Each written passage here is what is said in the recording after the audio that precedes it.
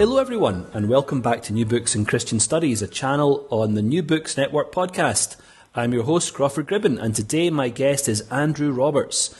Andrew's a renowned biographer and historian, author most recently of the magisterial Churchill, Walking with Destiny, which came out last year, 2018. And we're talking to Andrew today about his most recent project, just published, Leadership in War, Lessons from Those Who Made History, which has just appeared with Alan Lane. Andrew, congratulations on the book and welcome to the show. You are kind, Crawford. Thank you very much. It's great to be on the show. Well, thank you for your time and sharing your work with us today. Before we start to talk about the book, could you tell us a little bit about yourself? Golly, I am 56. I've been writing history books for 30 years. I'm a Englishman, as you could probably hear, but I've got a visiting readership at the Hoover Institution at Stanford University and a readership at the New York Historical Society, so I spend quite a lot of time in America. And I'm also a visiting professor at the Department of War Studies here in London, King's College London. Now, lots of those themes run through the contents of this book, don't they? We have here 10 chapters, including a conclusion, which are miniature biographies, you might say, of very significant historical figures, focused very much on this theme of leadership that you want to trace through this cast of characters. As we read across this book, one of the things that strikes me as being very important for many of these individuals is the reading of history. Why was history and the reading of history so important for so many of these people? Well, you're absolutely right, Crawford. They are all interested, all without exception interested in history, and they refer to history, they read history. In Churchill's case, he told a young American student on the time of the coronation, the 1953 coronation, at the coronation luncheon, he said, study history, for therein lies all the secrets of statecraft. And I think lots of these people actually thought that therein lay all the secrets of military leadership, too. And so you see Napoleon, for example, reading a huge amount of books on Alexander the Great and Julius Caesar, and then Winston Churchill reading a lot of books on Nelson, but also on Napoleon. He had a small Napoleon library, which you can see at Cambridge University. He himself was his speeches were read and listened to, in fact, by the young Margaret Thatcher, and so you have a sort of apostolic succession really going back through history. Adolf Hitler, to use a less positive analogy, was also fascinated by history. He looked at the stories of Arminius and the Emperor Barbarossa and so on. Of course, he named his great offensive against Russia Operation Barbarossa. So again and again, you do see in George Marshall and Dwight Eisenhower, both of them read history. Charles de Gaulle was fascinated by history. He had a sort of love-hate relationship with the memory of Napoleon. And so it really is an important aspect to all of these people. And what they learn, I think, is some secrets, some techniques of leadership. They're interested in how far leaders can go. Of course, in Hitler and Napoleon's case, they went too far, especially into Russia. And they didn't learn from history, but other people most certainly did. Another thing that comes across in a very interesting way through the book is the importance of religious faith for many of these individuals. It's quite striking how often that comes up. Yes, it is. It is interesting, isn't it?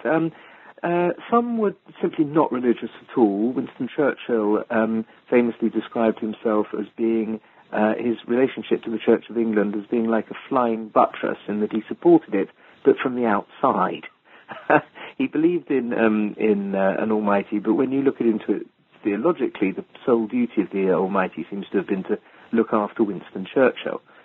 Adolf Hitler had no religious faith of any kind. He believed in a form of providence, but again, providence's job was to make sure that he and the German people prospered.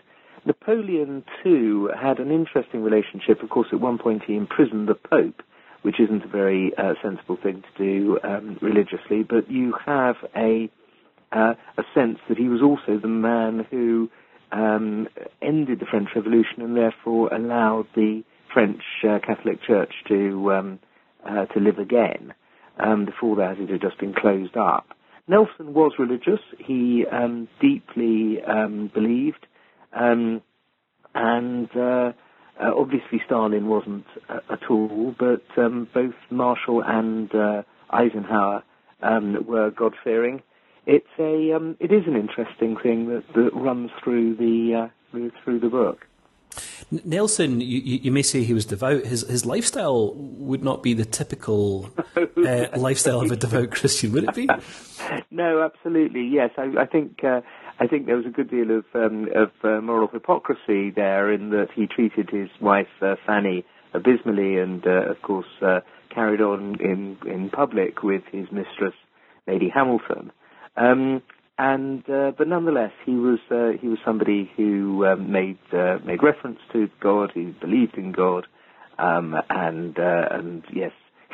But when one looks at the moral lives of some of these people, it's interesting how some, like George Marshall and Margaret Thatcher, had strong religious faith and were faithful to their spouses, whereas some people like Napoleon had no fewer than 27 mistresses. Which leads us interestingly into discussion about honour, another theme that stretches through the book. Honour is an interesting concept. It seems so out of step with so much contemporary discussion.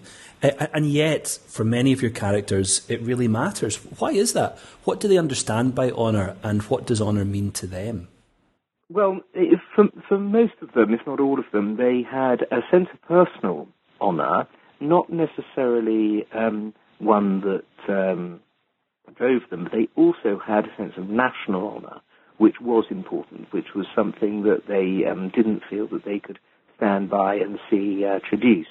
The classic example, of course, being Charles de Gaulle, who really saved the honour of France when he fled France in June 1940 and came here to London to set up the Free French and continue the struggle against the Nazis. He had a very powerful sense of public honour. So also did Churchill. In his great speech, again in 1940, at the time of the death of Neville Chamberlain, he speaks about the ranks of honour and who marches in them and who doesn't, and how important it is to keep faith with your conscience in order to continue to, as he says, march in the ranks of honour. So, yes, it is an important thing. Napoleon felt that his personal honour was being traduced in 1814 when the Allies were offering peace deals, and indeed 1813, which clashed with his concept of the coronation oath that he had taken in 1804. So, yes, it is an important and interesting aspect of all of these people, really. It's an interesting theme because it's situated somewhere between self-respect, individual and national self-respect, and pride. Yes, I think you get this very much also, of course, with Margaret Thatcher at the time of the Falklands crisis. Whereas there were people who were saying, look, we could have a condominium organisation with the Argentinians where they have the sovereignty, but they lease back the islands and so on. For Margaret Thatcher, it went far deeper than that, and it went to concepts of honour and whether or not the promises made over the years to the islanders by the British Crown were going to be upheld or whether they weren't. Well, in the book we have 9 mini biographies, miniature biographies. How did you choose on these 9 individuals, Andrew? With complete serendipity, I have to admit. I don't for a moment pretend that these are the 9 most important leaders in history. There are plenty of people who I didn't speak about. The genesis of this project was that I was asked to give a speech on anything I wanted to do with military history to the New York Historical Society over 3 years. And so I decided deliberately not to give lectures on Abraham Lincoln, Franklin Roosevelt, or George Washington, because I didn't really feel that I could teach the Americans terribly much about their own great national heroes. But it was just sheer decision on my part to speak about people who interested me and who I had written about and who I thought I had something interesting and new to say about. So please don't ask me why isn't Bismarck there, as somebody did at a bookshop yesterday. That was my next question. Just simply because I don't consider that I know enough about Bismarck to write about him. Well, let's start with Napoleon. What are the lessons in leadership, as your book title puts it, from Napoleon? Just so many. He was, in many ways, the exemplar of the concept of leadership, even though, of course, he lost. This is an interesting thing about Napoleon, that he was ultimately, of course, defeated and died in exile, and so you would naturally think of him as a loser. However, he was the exemplar of almost all of the great sort of secrets of leadership, the way in which he gave out glory, distinction, and rewards, the way in which he created a meritocracy amongst his marshals, the creation of the Légion d'honneur, the way in which he allowed access to himself. He'd always make sure, for example, whenever they bivouacked, that the sentries got the wine first and the drummer boys were allowed to sit around the campfire. This wonderful sort of sense of access to him, which was very unusual in those days. You certainly didn't get it in the British Army. His orders of the day, the way in which he would personally give standards to people. Sometimes in battle he would take off his own Légion d'honneur and give it to somebody who he'd seen do something brave. And this is all tremendous sense of leadership, his timing, his compartmentalization of his mind, so he was able to think about one thing to whatever was going on around him. There's a whole list at the end of my chapter, my essay on Napoleon, which explains his extraordinary capacity for the leadership of men. He said, one must speak to the soul. It's the only way to electrify the men. And you twin Napoleon with Nelson in the following chapter. How does Nelson compare? Well, it's a different kind of leadership. Of course, he's not a national leader, and actually, warfare on land is hugely different from warfare at sea. And warfare at sea was at least the kind that Nelson attempted to prosecute was a war of sheer annihilation. He always wanted to go for annihilation. He was tremendously aggressive, fearless. He was a predator, and he believed in keeping the initiative as much as possible. He didn't mind disobeying orders, so long as, of course, he was successful. Everybody let him do that.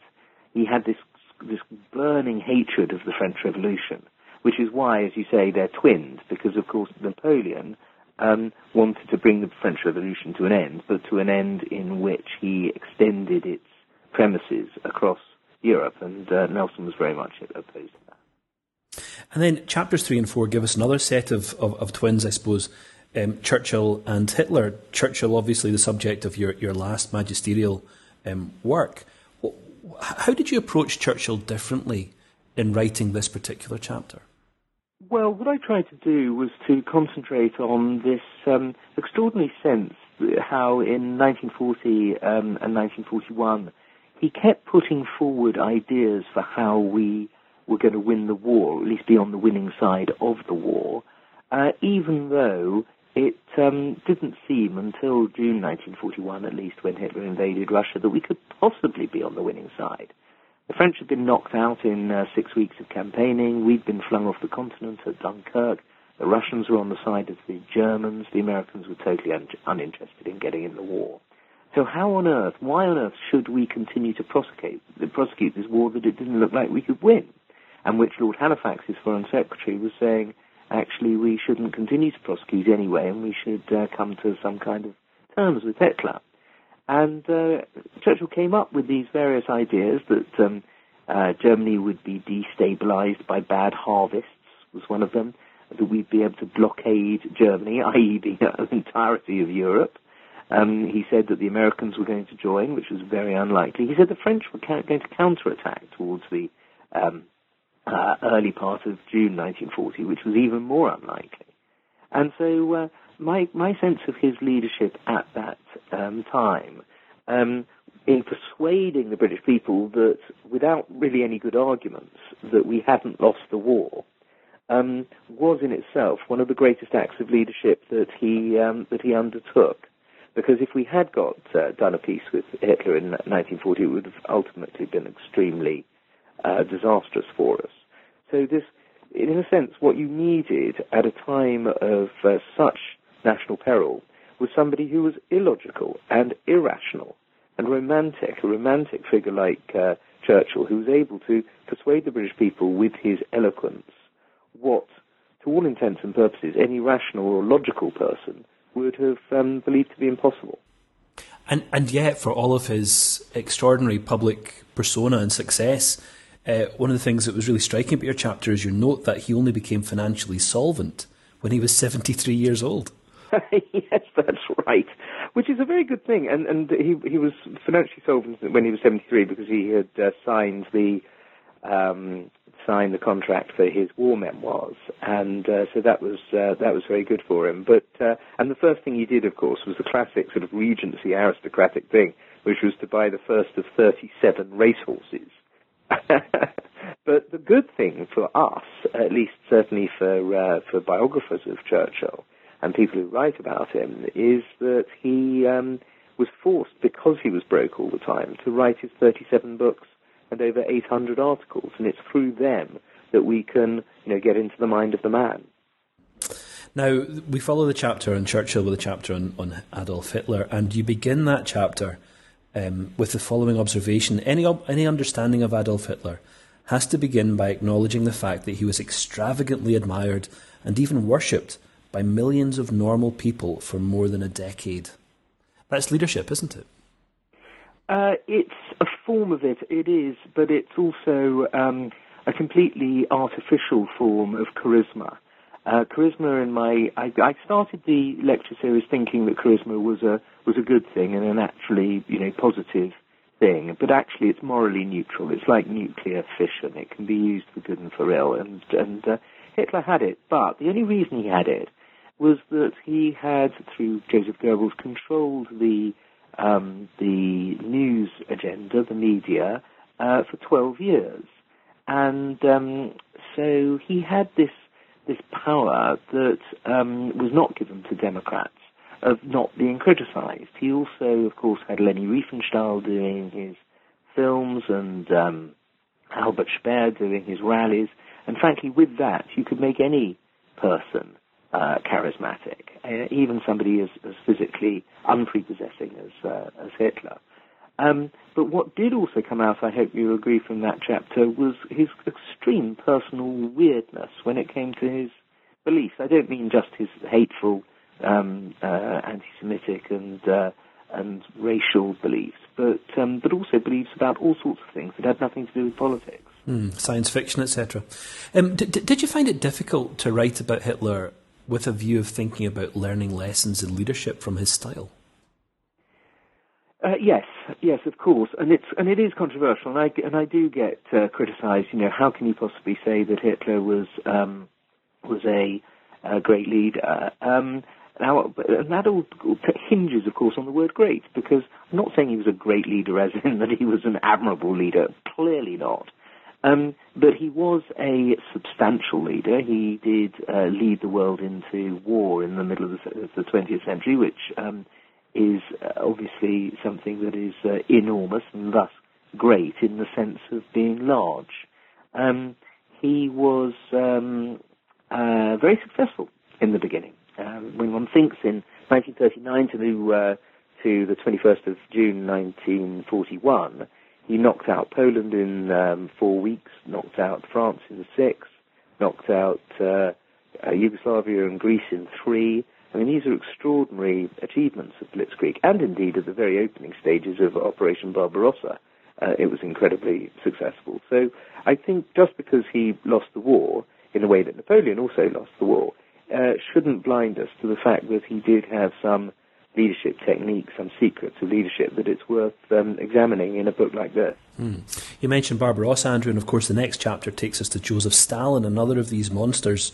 You begin that chapter with the famous quotation of the revolution devouring its children. How do we see this happening through Stalin? Well, he massacred the Red Army between 1936 and 1938, at least the leadership of the Red Army. If you were a general or a colonel or a marshal of the Red Army in those years, you had a 1 in 3 chance of being purged, being shot.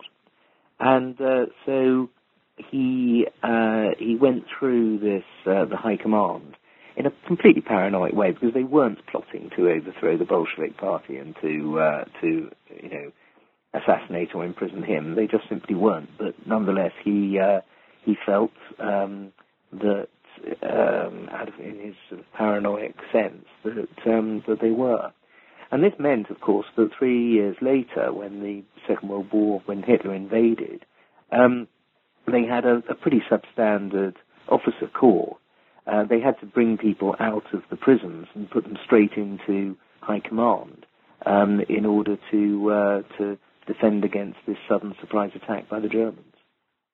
There's one moment where Marshal Rokossovsky, one of the top Russian generals, actually comes into Hitler's presence, and he's had all his teeth knocked out by the NKVD down in the Lubyanka prison, and Stalin looks at him and says, "Where have you been?" And he knows perfectly well where Rokossovsky had been for the previous few years. And yet he becomes Time magazine Man of the Year for 1939 and 42. I know, it's extraordinary really, but nonetheless, when one thinks of the 27 million Russians who died in the Second World War, pretty much any other leader, apart from somebody as ruthless as Stalin, would not have been able to have kept that country in the war. And one has to remember that for every 5 Germans killed in conflict in the Second World War, 4 of them die on the Eastern Front. Yes, you mentioned the attrition rate there. Is it something like 80%, you say? Yeah, 4 out of 5, which is a completely extraordinary number, and it just puts into perspective really what the British, Americans, Canadians, and what the rest of us were doing on the Western Front, really. You mentioned the Americans, and we have 2 chapters here, one in Marshall, one in Eisenhower. If you take those 2 characters together, how do you see them relate? How do you see them develop distinctive leadership styles, but working effectively side by side to lead the Americans? Yes, that's a good question. I mean, not exactly side by side, because of course Eisenhower always did look up to George Marshall, and he was the protege of George Marshall. But and so he was learning all the time from George Marshall. But Marshall managed to get the American army from 200,000 men when the war broke out in September 1939, up to 16 million. Americans in uniform at the time that it ended, the Japanese surrendered in September 1946. The most extraordinary increase, some by 80 times, is quite something. And he managed to organise it all. And I think that in itself was a justification for putting him in this chapter. With regard to and he had lots of sort of leadership traits. One was never to appear tired. He remembered how General Pershing used to sometimes appear tired, and it was very bad for morale. And so, however tired he was, he propped his eyes open and kept going, pinching himself to make sure that he didn't appear tired in front of the staff. With Eisenhower, of course, he was a Supreme Allied Commander leading a coalition. He was a sort of chairman of the board, and you see his energy and his decency and his good sense and his calmness, I hope, in this chapter. And when one considers the sheer extraordinary number of people he was ordering around, 91 divisions, including 28,000 planes, nearly 1 million vehicles, you can so understand why he had stage 2 hypertension. He was smoking 4 packets of cigarettes a day. He had a blood pressure of 176 over 110. It was just about as stressful a job as possible, and yet he too went out of his way always to appear calm. The Second World War is really at the heart of this book, isn't it? We have Churchill, Hitler, Stalin, Marshall, de Gaulle, who was mentioned briefly already, and Eisenhower. Taking the view from 2019 and looking at the way in which each of those leaders positioned their nations to come out of the war with their very different experiences, which of them would you say won the war? That's a very good question. Well, actually, somebody who isn't in the book, Franklin D. Roosevelt. He was the person who had the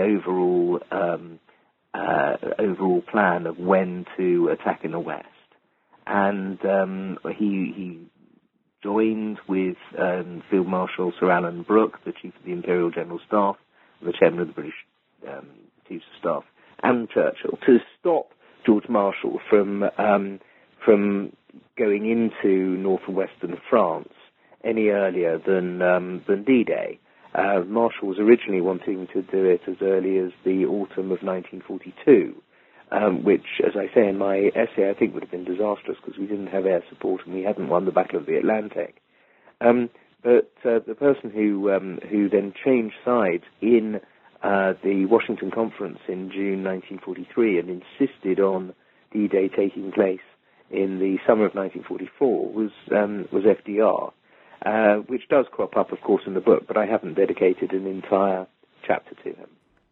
Now, the last chapter is a chapter you dedicate to the most remarkable Englishwoman since Queen Elizabeth I, as you put it. And your focus there is on Margaret Thatcher's response to the Falkland Islands crisis.